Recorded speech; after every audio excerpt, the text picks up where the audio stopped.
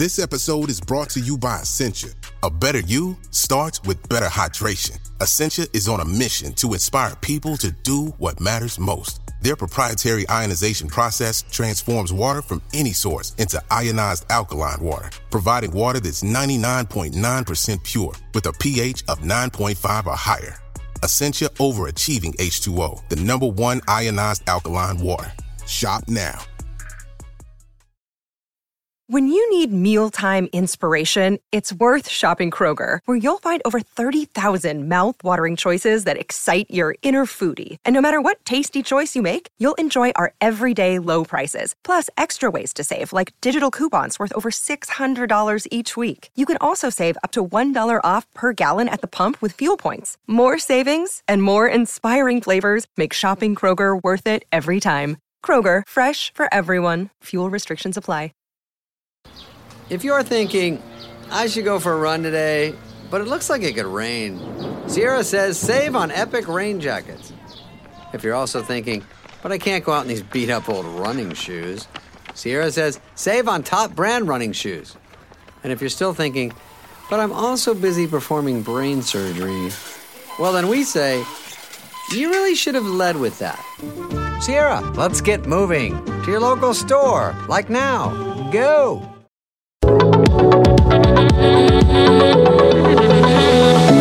Hello and welcome to Humans of Space, a podcast from the makers of BBC Sky at Night magazine and hosted by Niamh Shaw that looks at the individuals who shape our understanding of the universe and how they got to be where they are today. You can subscribe to the print edition of the magazine by visiting skynightmagazine.com or to our digital edition by visiting iTunes or Google Play. We're speaking today with Jeff Hoffman, former NASA astronaut and professor in aeronautics and astronautics at MIT in the United States. So, hello, Jeff. How are you? Thank you so much for joining me on the Humans of Space podcast. I've been chasing you for a few years now. I think I asked you back in 2017 for an interview, but between one thing and another, I don't think I was available. And then we were together on the Space Studies program, and unfortunately, then you'd left site by then. So we finally did it. So thank you very much for joining me today. Well, Niamh, it's it's a pleasure. We've had contact over the years. We just never actually got to sit down and do this. So I'm happy that we can finally do it and share some interesting stuff with our listeners.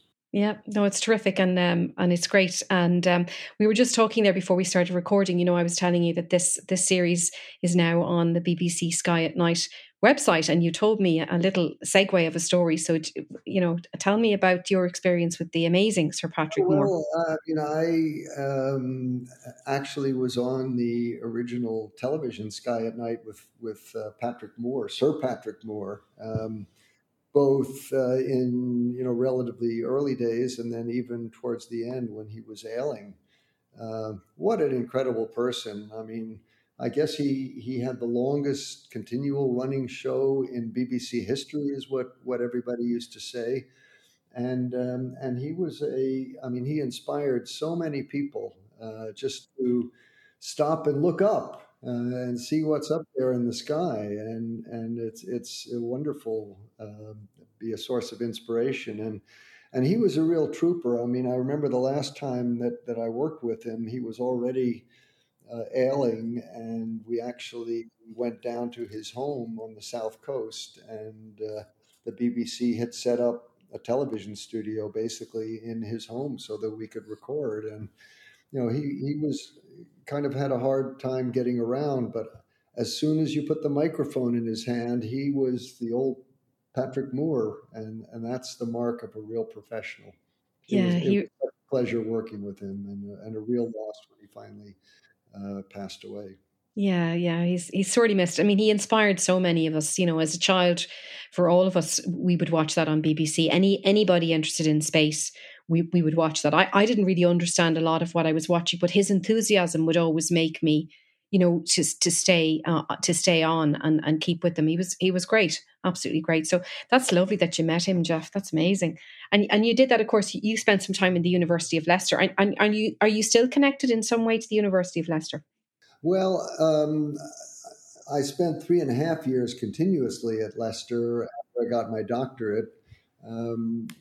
I was actually only planning to spend a year, but I met a very nice woman who eventually became my wife. And Oh, instead of 1 year in the UK, I came back to the US 3.5 years later with a wife and a 10-week-old son. So that certainly changed my life. And I stayed in contact with the university over the years. While I was an astronaut, I made every couple of years I would come over and give a talk about the various flights I had done.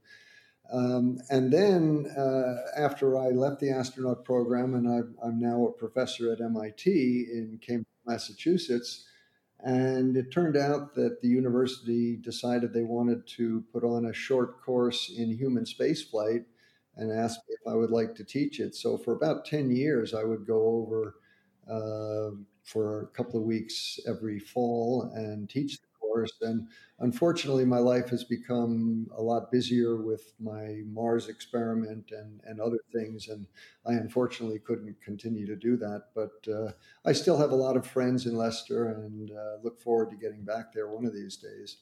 that's great. Did you ever visit the Space Center, the National Space Center there? Oh, Was it? absolutely.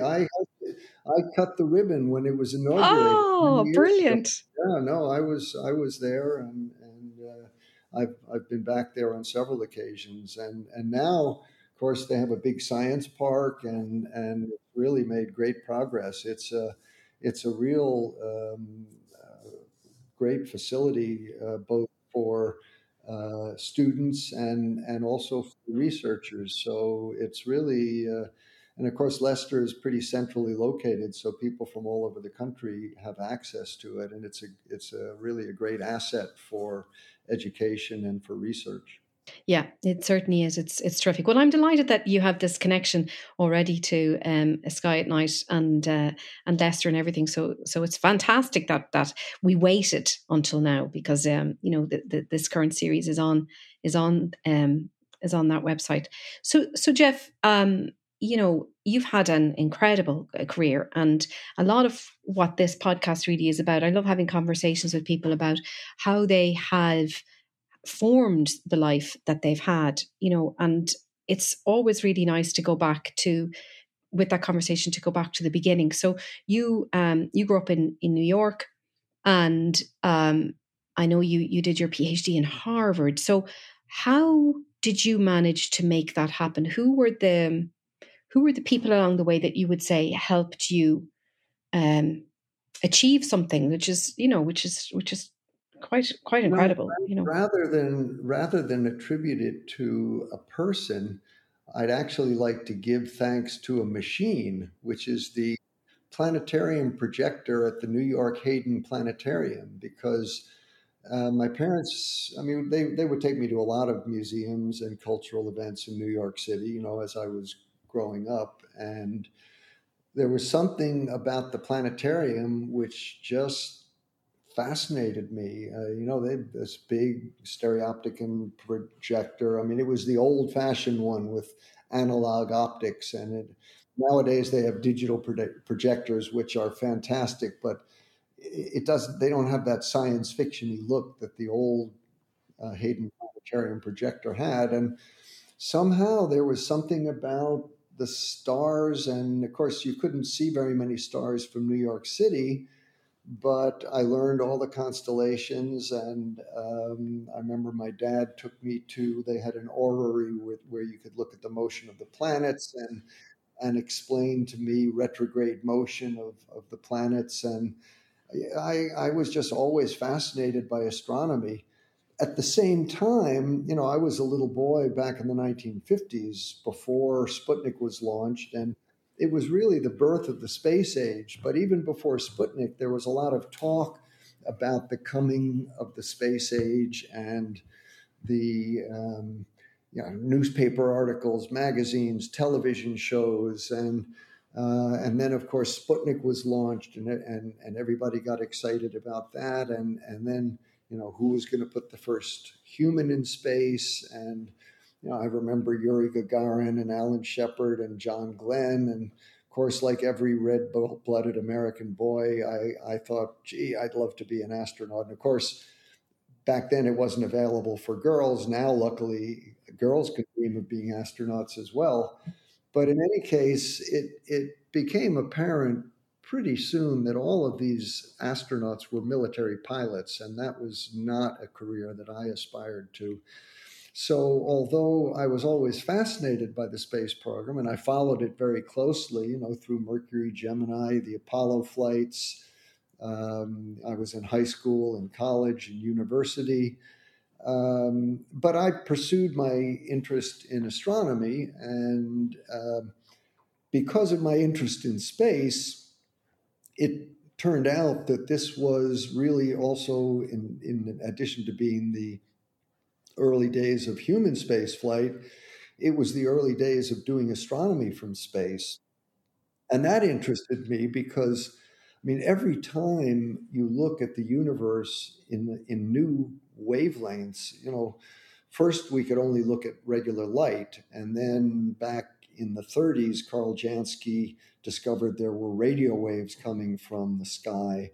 And so radio astronomy was born, and we had a whole new view of the universe.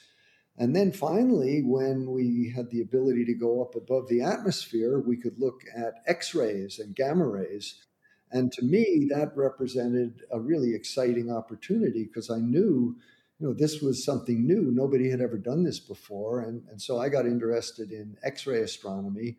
That's why I came over to the University of Leicester, because they had and continue to have a world-class X-ray astronomy group. I spent 3.5 years at Leicester, went back to MIT. We had an X-ray satellite, and we actually had some fascinating discoveries of what we call X-ray bursts, which are thermonuclear explosions on the surface of neutron stars. Again, something completely new and unexpected. So I had a very exciting early scientific career.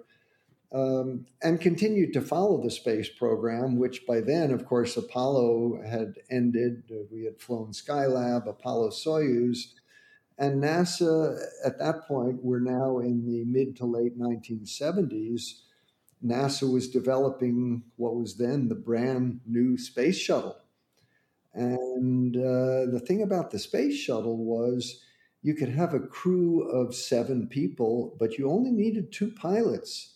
And that's what really opened things up for scientists, engineers, medical doctors. So, I was happy working as an astronomer, getting ready to look for a position as a professor somewhere in academia, when I saw an announcement from NASA that, hey, we're looking for astronauts for this new space shuttle. And by the way, yes, we still want pilots, but we also want scientists, engineers, medical doctors. And, this had been a dream since childhood of actually going into space. My childhood heroes, you asked who interested me, who influenced me. It was Buck Rogers and Flash Gordon and Tom Corbett's Space Cadet. It was these science fiction heroes that I thought, this is really cool what these guys are doing. Not that I ever considered it a realistic career because, as I said, I was not a military pilot. But when the opportunity opened up with the space shuttle, I put in my application along with 8,000 other people, and I was lucky enough to get selected. And of course, that changed my life for the next 20 years. I was a NASA astronaut and ended up making 5 flights in the space shuttle, and including the rescue and repair of the Hubble Space Telescope. So in the end, I might say that maybe I did more good for astronomy by being an astronaut and fixing Hubble than I ever would have done if I had remained a professional astronomer. But there you are. You never know where life is going to take you. I was very fortunate to have had an opportunity and took advantage of it. And here we are. It's you've just summarized so much in that we have to go back and unpack a lot of it, but it is an incredible trajectory that you had. So if we go all the way back, so when you were young and you saw Sputnik, what was that like? Because as you say, you were reading comments like Flash Gordon and all these science fiction, and then it actually was happening in real time around you. when Sputnik launched, what was that like on the ground? Like, what were the kind of conversations, or how did it suddenly go from becoming something tangible for you, observing that happen Well, around you? there were two aspects of Sputnik. First of all, we were in the middle of the Cold War between the United States and the Soviet Union. And one of the reasons why the space technology and human spaceflight advanced so rapidly, it became kind of an ersatz or a proxy for a real war, which is much better to compete by sending, who's going to be the first one to launch a satellite, who's going to be the first person to send people into space, who's going to be the first to the moon. I mean, we never would have had an Apollo program without the Cold War. Sputnik was an incredible shock. It was one of the best things that ever happened to the American educational system because, it led to a lot of support for better mathematics and science teaching and financial support. I mean, I was supported in graduate school by the National Science Foundation, and that started partly because of Sputnik. But then also, of course, there was the personal adventure of going out to our high school football field. My dad took a few friends and me out there. And of course, all the newspapers would publish here's when Sputnik is going to fly over. And one of my friends was an amateur radio operator, and he actually received the beep, beep, beep from Sputnik and got his picture in the local newspaper. I mean, it was nowadays nobody pays any attention when satellites fly over. You see them all the time, but to go out there and see this thing moving across the sky, and it was going really fast, and it wasn't blinking like an airplane. So, there really was something new under the sun, and that was incredibly exciting. Of course, I was only in middle school at the time, but I still understood enough to understand what it meant to be in orbit around the Earth and why you needed rockets to get up above the atmosphere and so on. So it was definitely motivating that we knew this. For me, space exploration was the future. It represented the future, and that's one reason why I was so excited about it. Yeah, yeah. And Jeff, the telescope that you talked about, were there many astronomers in your life, like to make the steps for you to study that and go on to do a PhD? I mean, I presume like your family were supportive of you, but was it an easy thing for you to imagine, or was it a massive leap?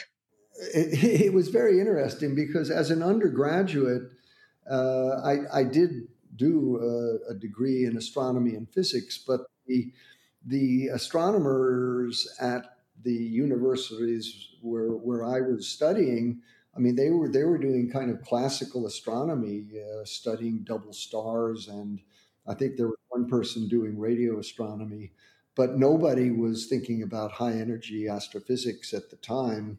I mean, some people were in other places, but it was I still though had read enough, and when I was looking for graduate school, there was a group at Harvard University that was flying telescopes up in balloons to look at gamma rays, and again, for me, this was new and exciting, and so that was one of the reasons why that's where I went, and I joined that group. And from gamma rays, I went, while I was a graduate student, Ken Pounds, who was the professor who led the X-ray astronomy group at Leicester University, came over to Cambridge, Massachusetts to spend summers, and I had met him. And he was a very personable guy. And when I finished my graduate study, I had a fellowship that allowed me to go for a year and study anywhere in the world. So I contacted Ken, and he said, "Yeah, come on over to Leicester," and I did. I was a little bit concerned that my impression of English universities were pictures of the Oxford Dons and everybody. Yeah, like Hogwarts kind of places. Yeah. But our group at Leicester, I mean, maybe it was the American influence that Ken had picked up. But everybody was on first name basis, and it was very informal, and it was a very friendly group. But it was, from a scientific point of view, absolutely world class, and so it was a great experience, and that's really what started my astronomy career. And I owe a great thanks to not only Ken, but the technicians and my fellow scientists at Leicester who uh, really helped me get started. Yeah.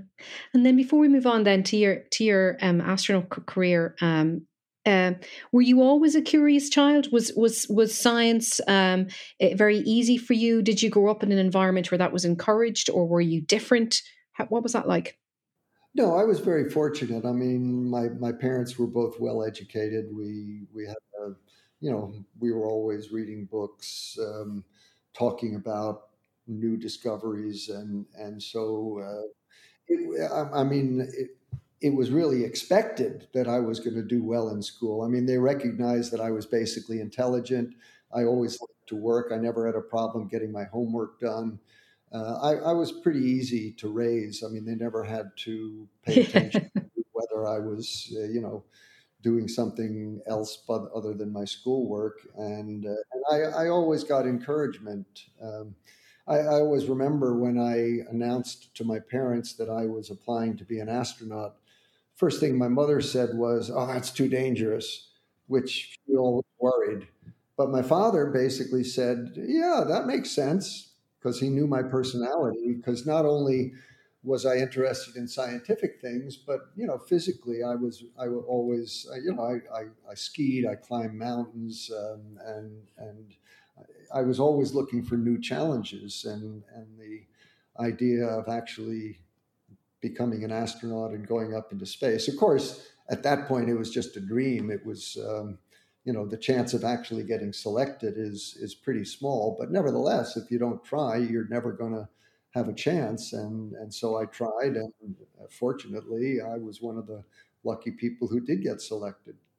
What do you think were your what do you think that you have that set you apart from so many of the other thousands of applicants? Well, of course, from a technical point of view, I had the right qualifications. I mean, I had excellent marks in school. I had experience with space activities. I worked in a laboratory, flying balloons and sounding rockets. I'd gotten my hands dirty with electronics. I could work computers. But, so did hundreds of other people. Also had some good stories to tell. One of the most critical parts of the astronaut selection process is the personal interview. And I've been on astronaut selection panels, and I know how difficult it is because so many qualified people come in and we interview them. And at the end of the day, you sort of look through, gee, who have we talked to today? Who do we want to carry through to the next round of selection? And as I said, I had some good stories to tell. Some of which actually came from my experience back as a student when I was doing mountaineering and sport parachuting. I had, one instance where my parachute didn't open properly, and I had to make a very quick decision. Should I take a chance and ride it down to the ground and risk breaking my leg, or should I cut it away and count on my reserve parachute opening, which is in fact what I did, and it worked. Otherwise, I wouldn't have been there to tell the story. And then over in Leicester, I actually got involved with, I had learned back at Harvard, I had learned from a wonderful professor there, Francis Wright, who had been teaching celestial navigation to generations of students ever since the Second World War. And as an astronomer, I had always been fascinated by the idea of using the stars for navigation. It seemed like the one useful thing that you could really do with astronomy. And I also liked sailing, and so a friend of one of the my technician friends at Leicester actually had purchased a 110-foot old Norwegian coastal steamer, the Stavaness. And when I mentioned that I knew how to navigate, I got taken on as the ship's navigator, and we had various trips over to the Netherlands, a beautiful trip to the Norwegian fjords. And so I had some good stories to tell and keep the astronaut selection panel amused and interested. And so I assume that at the end of the week, when they were doing their review, oh yeah, that guy with the parachutes and the ocean is yeah, I remember him. He seemed pretty good. That's you'd to go any deeper than that, you'd have to ask the selection panel. Yeah, but still, I think it is that thing, though. I mean, like, I'm getting a sense from you. You're somebody that always was just curious, and you just sort of, embraced life. If you're interested in something, you just pursued it. There was nothing really that kind of got in your way. Anytime I get a chance for a new experience, almost always I'll take advantage of it. I mean, life is short, and the more of it you can experience, the richer your life is. I've been very fortunate. I've gotten to do a lot of different things.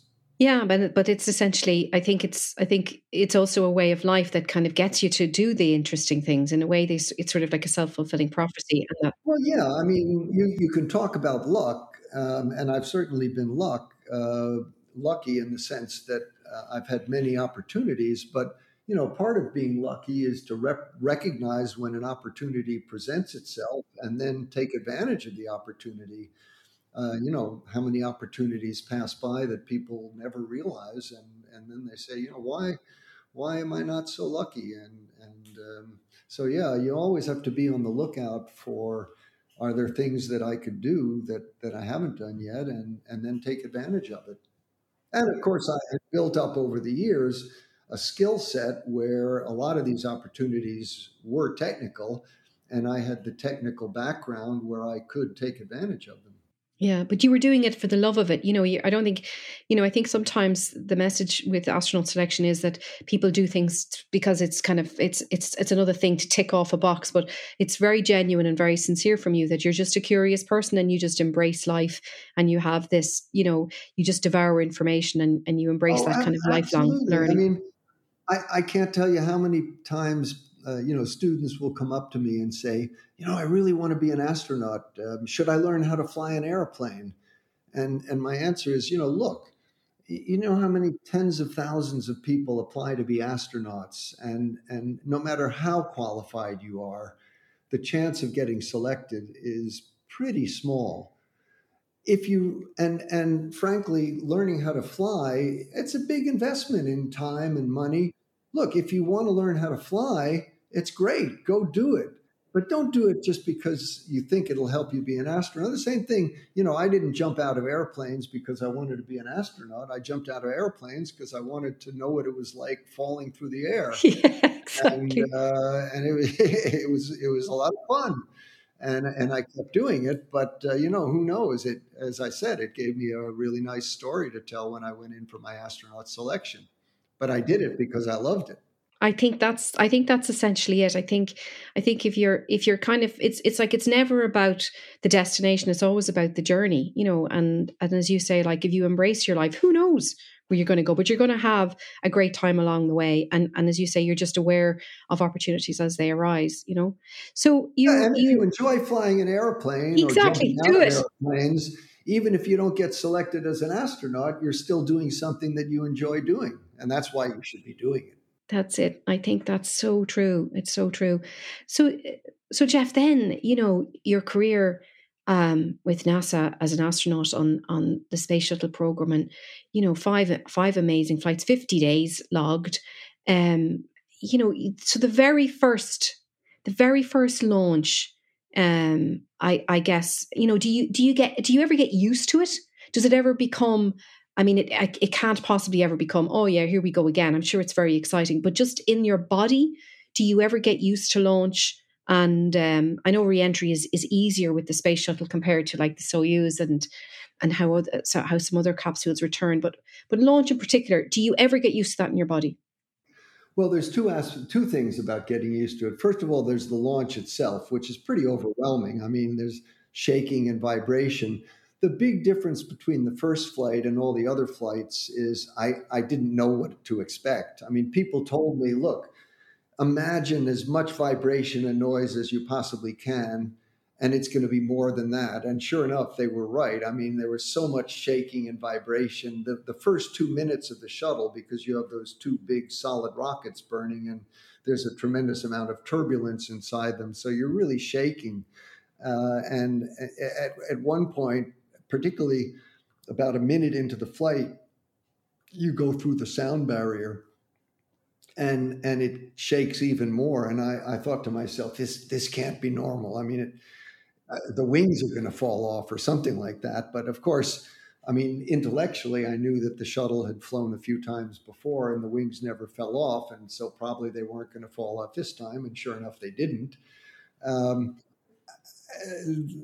all of my other four flights, I mean, it was just as violent, but I knew what to expect. What I was really curious about, though, you know, my first flight actually turned out it was a remarkable flight because originally the flight was well. First of all, I should mention that I was originally supposed to fly in June of 1984 with a particular payload. But back in those days, flights kept getting canceled and crews got moved from one flight to another. And we got moved from that flight to another flight to another flight. And finally, on the fourth time, we finally launched in April of 85 with a completely different flight where we were just supposed to launch 2 satellites and then come home. But one of those satellites didn't turn on. And it turned out there was a little switch on the outside of the satellite, which was the only thing that we had access to.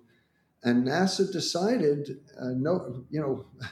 nobody really thought that they were going to go ahead and do this, but they decided to send my partner and me out on an unplanned spacewalk, the first time in NASA's history that they had ever done an unplanned, what we call a contingency spacewalk, in an attempt to fix the satellite. And that really changed my life because, I mean, again, you talk about getting lucky and taking advantage of it, but I did a good job. And, you know, people told me when I got back, hey, you look good in a spacesuit. And after that, I started getting assigned to developing new spacesuits and became one of the EVA or spacewalking cadre in the office. And so when it was time to choose a crew for the Hubble space mission, and they said, well, only people who have done spacewalks before can do spacewalks for Hubble because it was so critical. And I was lucky to get selected. But going back to my first flight, so we ended up staying in space for 7 days, and I got pretty used to zero gravity and floating around.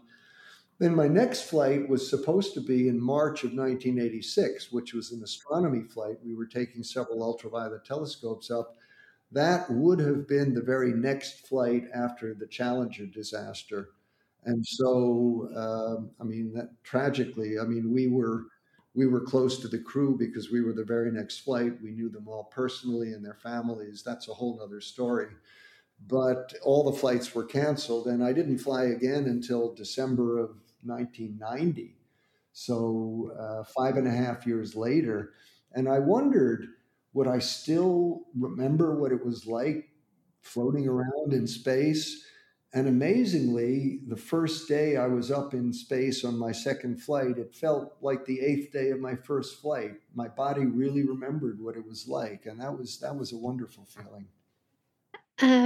After you come down, does the sense, like if you're asleep with that feeling of that sensation of microgravity when you're there, do you when you're asleep, do you sometimes think you're still floating in the space shuttle? I wish. You wish, yeah. One of my friends who had been on a flight before my first flight told me, "Hey, look, Jeff, the first night that you go to sleep, lie very quietly on your bed and don't move. And if you're really lucky, you'll get a sense that you're floating again, that you're back in space." and do it the first night because it's never going to come back. And he was right. I did have that experience, and unfortunately, it doesn't. I wish I could recreate that feeling, because the feeling of weightlessness it's a whole new dimension of existence. I remember talking about it once. I was at a conference in Paris. It was a combination of science and philosophy, and there was a Jesuit priest there, and I was talking about the wonder of weightlessness and the sense of freedom of the human body that you never experience anywhere else. And he came up to me afterwards and he said, in theology, we would call that a state of grace. And that's what it sounded like to him that I was describing. And everybody who comes back, we share that experience. And I'm delighted now that more and more people are going to have a chance to share that, because it's a whole new experience for human consciousness that it really made me realize, if this is such a new experience, there are so many other things that the human mind and body are potentially capable of. And of course, that went along with my desire for new experiences. Anybody who goes scuba diving for the first time or skydiving for the first time, again, it's a totally new experience and exciting. But going into space and being weightless is maybe an order of magnitude more extraordinary than any of those things. Yeah, I did a parabolic flight in Moscow about four years ago, and you only have 30 or 40 seconds of weightlessness, and you were describing it yesterday in the But lectures. it It's changes still your whole brilliant. concept of what It's gravity brilliant. is like. Yeah, it really is fantastic. It was very confusing. I kept holding on to the bar, and it was only that night I went, why did I hold on to the bar? But you immediately want to move your body, because it just moves in a completely different way. And I just never stopped laughing. I just couldn't stop laughing the whole time it was happening, because it was so like that. It was very liberating. And you're right. You're communicating with your body in a completely new way. And I can only imagine what it's like if you get to do that for a sustained period of time. What you find out what your body is capable of. And of course, for people who are in pain or who have who have muscular problems or whatever, I can only imagine that all that pressure of gravity is just gone. I've been on, of course, they had that incredible flight where they took Stephen Hawking on a parabolic Yes. flight, and he Yeah. said it was the most extraordinary, liberating experience of his life, after being confined to a wheelchair for decades. And actually, there's a organization in the U.S. now which is promoting and has actually carried out parabolic flights for people specifically with physical disabilities. My last parabolic flight, I flew with a blind person, and she was we were very interested. How would she be able to orient herself in space without being able to see? Because, all of your internal organs, which tell you what's up and down, don't work anymore. And she said it was a well, again, a totally unique experience, but she said she felt more lost than she had ever felt in her entire life, because of course, she was used to not being able to see, but she had gotten so used to, the feeling of the ground under her feet and, the vestibular organs in your inner ear. And when that went away, it was, and she didn't have the sense of vision that most of us do to orient ourselves. And so I can imagine that it was a remarkably disorienting experience. That's incredible, isn't it? Because I guess for her, it's like, gravity for her is like her compass. Gosh, that's amazing. But she And loved it, by the way. She oh yeah. said, yes, it was very disoriented, but she'd do it again in a heartbeat. And so you were fine. You didn't get any sinus problems or headaches, or your stomach was okay, or how did you? You were I was good. quite fortunate. I don't have a very strong stomach for, going up in the NASA jets, and we'd go out and do aerobatics. And I'd often get, airsick when we started doing aileron rolls for 5 minutes at a time. it turns out that there is no correlation between susceptibility to air sickness, seasickness on the Earth, and space sickness. I've seen, what we call iron-bellied pilots who can go up and do aileron rolls all day, and they go up in space and get sick as a dog. But on the other hand, it's not anti-correlated. I mean, there's plenty of people who get sick on the ground and they get sick in space, or who don't get sick, and so on. But the nice thing is almost everybody gets over that feeling of space sickness after 1 or 2 days, and almost everybody who comes back will tell you that the experience of weightlessness, they forget about the first day or two where they were accommodating, and what they remember is the joyous feeling of freedom, of being able to move around in a way that you've never been able to do before. I mean, you push off the wall and you're Superman flying through the air. I showed a picture to my two sons, who were little kids at the time. A picture from a parabolic flight. Oh, look, there's Daddy flying through the air like Superman. It was great. I wish I had a cape. Yeah, of course. And it's lovely. I was at the Astronautical Congress in 2019, and there's these filmmakers called Felix and Paul Studios, and they're working very closely with NASA to create a very visual experiences. I think they're actually going to be filming the Artemis launch when it happens. But they had on display like a limited about 3 minutes of work that they had done with 360 cameras to create what it felt like on the International Space Station, and you really felt that you were floating. I mean, so I hope that with VR, with virtual reality, while not everybody can afford it, I think to have that sensation in your body, even if it's kind of simulated with VR, I think it can give people that state of grace that maybe you talked about, which would be great. I actually, my last parabolic flight that I was just mentioning, I actually was doing an experiment using virtual reality. And I actually was looking at a scene of floating through the space station while I was floating for 20 seconds in the parabolic plane. And it was remarkable how that brought back to me the feeling of really being in space. I mean, even more so than just floating in the parabolic airplane. The combination of the visual sense, it was extraordinary. Yeah.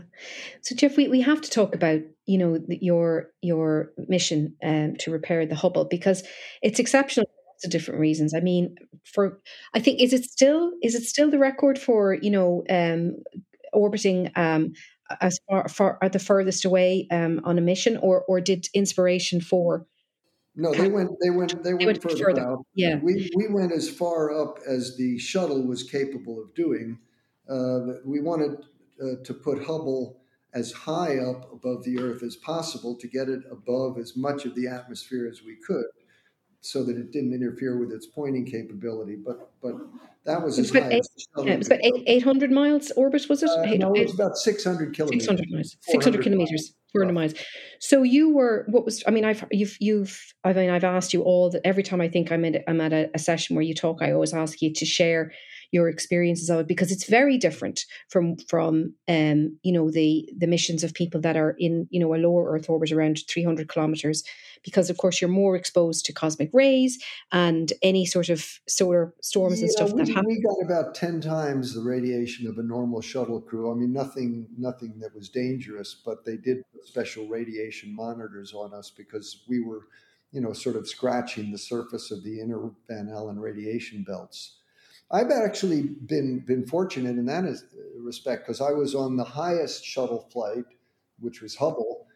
On my third flight, which was the one just before Hubble, the last 2 days of the flight, we took the shuttle down as low as it could go and still stay in orbit, because they wanted to study the interaction of atomic oxygen with the skin of the shuttle. And what it did was it interacts with the skin of the shuttle and causes the entire shuttle to glow. It was the most extraordinary thing. I mean, it was like sort of like St. Elmo's fire, but over the entire shuttle. I mean, the wings, the tails, everything was glowing bright orange. It was surrealistic. So yeah, I've been as high and as low as the shuttle could go. I was very fortunate. And your EVA or your spacewalk to repair the Hubble, what was that like? What do you remember most about that Well, day? the everybody knows about the optical problems that Hubble Yes. had that we went to fix, but actually there were about a dozen things that had to be fixed. There was also a problem with the solar arrays. There were the two magnetometers had both failed. And then a bunch of electronic boxes were having problems or had actually failed. So there were so many things to do that when they actually set out to do a timeline, they realized it was going to take 5 days of spacewalking, which we had never done before. And of course, the shuttle could only stay up for about 11 days, which meant we had to do them one day after the other. And that's Exhausting, I'd why we say. had four spacewalkers rather than the normal two. So we had two teams so that you didn't have to go out 2 days in a row. I think we could have if we had had to, because we cross trained with the other teams so that if anyone's spacesuit was having a problem or if they got sick or something, we could fill in for one another. But as it was, my partner Story Musgrave and I went out on days 1, 3, and 5, and then Tom Akers and Kathy Thornton went out on days 2 and 4, and it was such a complex mission. There were many people who really thought that NASA had bitten off more than they could chew, so to speak, and that I because I still had a lot of friends in the astronomy community, I was constantly, as we were training for the flight, I'd get a call from an old astronomer friend. Hey, Jeff, can you guys really do this? And I said, well, we're going to try, and sure enough, it all worked. It did. It did. It was. I guess the most gratifying moment there was when on the third day of spacewalking, when we installed the new wide field camera, which had the optical corrections built in. And once we did that, we knew that no matter what else happened, hopefully Hubble would be able to see straight once again. Of course, the interesting thing was, I always remember after the fifth and final day of spacewalking when we had completed every single task that had been set out for us, plus one additional one. We had to make some special covers for the magnetometers because when we installed the new magnetometers on the third day, I noticed there was some paint peeling off and they were worried about contamination. So on the fourth day, Tom and Kathy brought in some insulating material from the payload bay, and we made special covers out of it. And then on the fifth day, Story and I installed those covers over the magnetometers, and that had never been planned beforehand. But when Story and I came in out of the airlock, and we realized that 5 days of spacewalking, and we actually did it all, but we still didn't know whether the optical corrections, which had been designed, of course, by optical engineers and mechanical engineers, astronomers, and so on, was it really going to work? And you couldn't turn on the instruments that we had installed for a couple of weeks because atmosphere, we had launched them from the Earth and there was atmosphere that sticks to the outside, and you have to wait until that atmosphere dissipates into the vacuum of space before you can turn on the high voltage. Otherwise, you'll create sparks and destroy your electronics. So it was New Year's Eve, and it was probably about 1 o'clock in the morning. We had a party and I was cleaning up in the kitchen and the phone rang, and it was an old astronomer friend from the Space Telescope Institute in Baltimore, which was running the Hubble. And after wishing each other Happy New Year, he asked me if I had any champagne available, and we had a half bottle left in the refrigerator. He said, well, pour yourself a glass because he said, we're really not supposed to tell anybody because NASA wanted to make a public announcement after the holiday, but they figured that somebody on the crew ought to know that they had gotten the first pictures back from Hubble, and it worked. And of course, everybody knows now when I talk about Hubble, I tell people at the beginning, this is not a suspense story. Yeah, You know how it turned out, we but back do. then we really Nobody didn't did. know how it was going to Yeah, of turn out, course. and of course the disaster of when it was recognized that Hubble couldn't focus properly. If you didn't live through that time, it's hard to remember what an absolute disaster it was for NASA, for the astronomical community.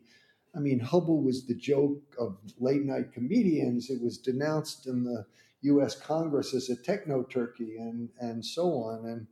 And had we not been able to fix it, I think the future of NASA would have been very different. I'm not sure that Congress would have approved the International Space Station and so on. But luckily, everything worked, and of course, the rest is history, because Hubble has gone on to rewrite astronomy books many times over, and it's just, pictures from Hubble are in school classrooms all over the world. So, what a feeling of accomplishment to have been able to have been a part of that, and as both an astronomer and an astronaut, to put my own two hands on the Hubble Space Telescope out in space. I mean, talk about the thrill of a lifetime. Wow. Jeff, I can't, I mean, it's amazing. I mean, you're part of history forevermore. I mean, those images, as you say, inspired so many people, myself included, and they're deeply philosophical images. They're not just like, they go beyond astronomy. They go beyond the science of Oh, the astrophysics. famous They pillars of inspire. creation, the pillars of creation, Absolutely. the birth of stars. I mean, let there be light. It's biblical. It's biblical. It really is. And they touch people in ways that I think we can't even articulate sometimes. We just know that we're looking at something that has a meaning beyond our own existence, and we're part of it somehow. Like, there's this strong connection to those images. They're beautiful. They're just beautiful. It's incredible that as you say, you touched the instrument, not only, on Earth, but actually as it was orbiting Earth, and then it goes on to give us so many more amazing things. Um, I want to ask you one last question about Hubble, but I'll leave it to the end, because I want to also talk about the amazing stuff that you're doing now. So not only were you involved in something like Hubble, but also Mars, being involved in Perseverance and the amazing MOXIE. That's one of the instruments on board Mars, which is showing us that we can take carbon dioxide and turn it into oxygen. Tell us a little bit about your involvement in that, and Yeah, I was very fortunate to get involved in this program. yeah. Interestingly, the principal investigator, it turns out, was one of my graduate students when I was teaching back at MIT, before I went to NASA. So, to see your students succeed, and now I'm sort of working for him in a sense. I'm the deputy principal investigator. I had never done anything with Mars. Of course, the space shuttle went orbit around the Earth, and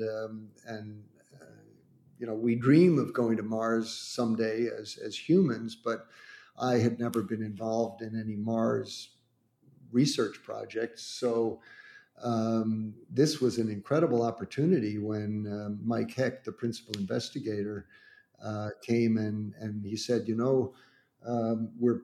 this is an experiment to produce oxygen, which ultimately we need for human exploration of Mars. And because of the human connection, maybe would I be interested in being the deputy principal investigator? And sure, this was an incredible opportunity. And the idea is that not only do you need oxygen to breathe, and of course, if I went to Mars myself, I would be very happy to have oxygen to breathe. But I only need about 800 or 900 grams of oxygen a day. On the other hand, assuming that I want to come home to Earth, I need a big rocket to get me off the surface of Mars, and rockets burn fuel and they need a lot of oxygen. In fact, 3/4 of the mass of the propellant of most rockets is oxygen.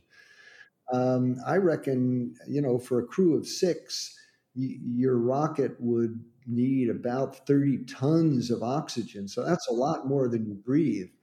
And to take all that oxygen all the way from the Earth would be incredibly expensive. Now, most of the stuff we send to Mars, we have to make on Earth. Anything that's manufactured, whether it's spacesuits or habitats or computers or whatever. I mean, we can't make those things on Mars. But dumb old oxygen, you're going to spend billions of dollars to send 30 tons of oxygen to the surface of Mars if you can make that oxygen on Mars. And that's exactly what we're doing with Moxie, because it turns out that Mars does have an atmosphere. It's very thin. It's about 1% of the atmosphere density here on Earth, but it does have an atmosphere which is almost entirely carbon dioxide, which is CO2. And there you go, O2, oxygen. And so what Moxie does, it uses electrochemistry to, just like, in high school chemistry, just about everybody who takes chemistry electrolyzes water. You put two electrodes in water, you hook it up to a battery, and voila, hydrogen bubbles up on one side and oxygen bubbles up on the other side. Well, it turns out you can electrolyze carbon dioxide just as well. It's a lot more difficult. You have to heat it up to about 800 Celsius, and you have to run it over special catalysts and special type of electrolyte. But you can do it. And it had been demonstrated many times in laboratories on Earth to develop this process. But NASA has a principle that if you have a critical process or piece of equipment that is going to be used someday in a future mission, you have to demonstrate it in its actual environment, which means you got to do it on Mars. And that was the purpose of Moxie, was to demonstrate that Mars doesn't have any nasty surprises. And so what we are attempting to do is to operate Moxie under all Martian conditions, because the Mars atmosphere is much more variable than the Earth. Just day to night, you can get 100-degree variation in temperature. And between the summer and the spring and the winter, the density of the atmosphere can change by a factor of 2. So we want to operate Moxie in all seasons and all times of day, and that's what we're doing so far. It's run successfully 9 times. We're getting ready, I hope, to run it a 10th time, and it's been extremely successful. It's validated the process, and I like to think that someday when I don't know when it's going to be, but when people finally do get to Mars, they're going to have the great-great-grandchild of Moxie making oxygen so they can get back home again. Yeah, it's terrific. It's really exciting to prove it and to show that it is actually possible. As you say, it means that we can get home, and also we can stay alive when we're there. It's like an essential building block. So that's fantastic that you're involved in that. I'm aware of time, and we're coming to the end of our amazing conversation. And thank you so much for it's just been brilliant. But Jeff, one last thing. So you've been on spacewalks, and I guess I think that's probably the most freeing point of view that you could have from Earth. So, I've been lucky to talk to other astronauts, and I've asked them that same question of what Earth looks like from a distance. But from the cupola, for most of them, few of them have had the opportunity to describe it from an EVA. But you had the opportunity to describe it from an EVA or a spacewalk further away, but also holding on to the Hubble at the same time. Did any of that go in at that time? And if so, can you describe what that moment was like, and what looking down on Earth as you're floating in space, what does that feel like in a spacesuit? Well, there's no question. I mean, the windows of the shuttle were great. The cupola is great. But when you go out there in a space helmet, all of a sudden, it's the closest experience of actually being in space. I mean, to hold my hand in front of my face and realize that there's a vacuum between my nose and my fingers, that's extraordinary. It's really an experience of being in space, and so to the most extraordinary part of that was when we were up working on the magnetometers, because we were on the end of the robotic arm, 15 meters, 50 feet away from the shuttle itself, working at the very top of the telescope. And I actually, the most extraordinary experience I had, of course, we're connected to the arm or to the shuttle by stainless steel tether wires, so that we're not going to go floating away and get lost in space. but I wanted to see what it would feel like if I let go. Because as long as you're holding on, Yeah. If I push or pull, I'm reacting my force and I'm part of the shuttle. And because the shuttle is so much more massive than me. And so again, I'm always looking for new experiences. I'm not going to do anything stupid. I didn't release my tether. I set it so that it wasn't pulling on me. And I have to say, the first time I went to let go, I realized that I hadn't let go. There was something, deep in my psyche, which is saying, hey, you're going to fall. Yeah. Down. It's a long way down. But Yeah. Ultimately the intellect triumphed and I did let go. And it was extraordinary. It truly was a psychological transformation. I was no longer part of the shuttle. I was an independent satellite floating in orbit, which from a physics point of view was absolutely true. I mean, we're both going at 18,000 miles an hour around the Earth.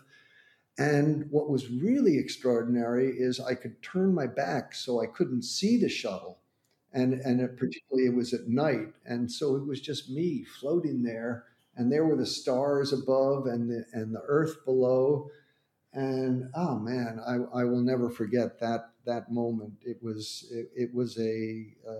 as the Jesuit priest said, it was a state of grace. I wish I could have stayed there for hours, but of course, NASA doesn't send us up there so we can have existential experiences. They send us up so we can do useful work, and there was still plenty of work to do. So pretty soon I had to grab back on and back to work. But that moment has stayed with me for the rest of my life, and I'll never forget it. No, and thank you for sharing it with us. I mean, I can see it in my mind's eye when you describe it. I can only imagine what it's like. And I hope that you dream of that, because that's really beautiful. So from that telescope from a very young age, I thank that telescope in New York. And if I'm ever in New York, I'll go find it, because it's amazing, the person that it inspired. And thank you so much, Jeff, for sharing just a snippet of an amazing life experience so far. And the very best of luck on Moxie and all things. And sure, I'll see you soon again, I'm sure, on the next Space Studies program. Been a pleasure talking. And best wishes to all the listeners. Bye-bye. Thank you for listening to this episode of the Humans of Space podcast from the makers of BBC Sky at Night magazine. For more of our podcasts, head to skynightmagazine.com or search for us on iTunes, Acast, Spotify, or your usual podcast provider.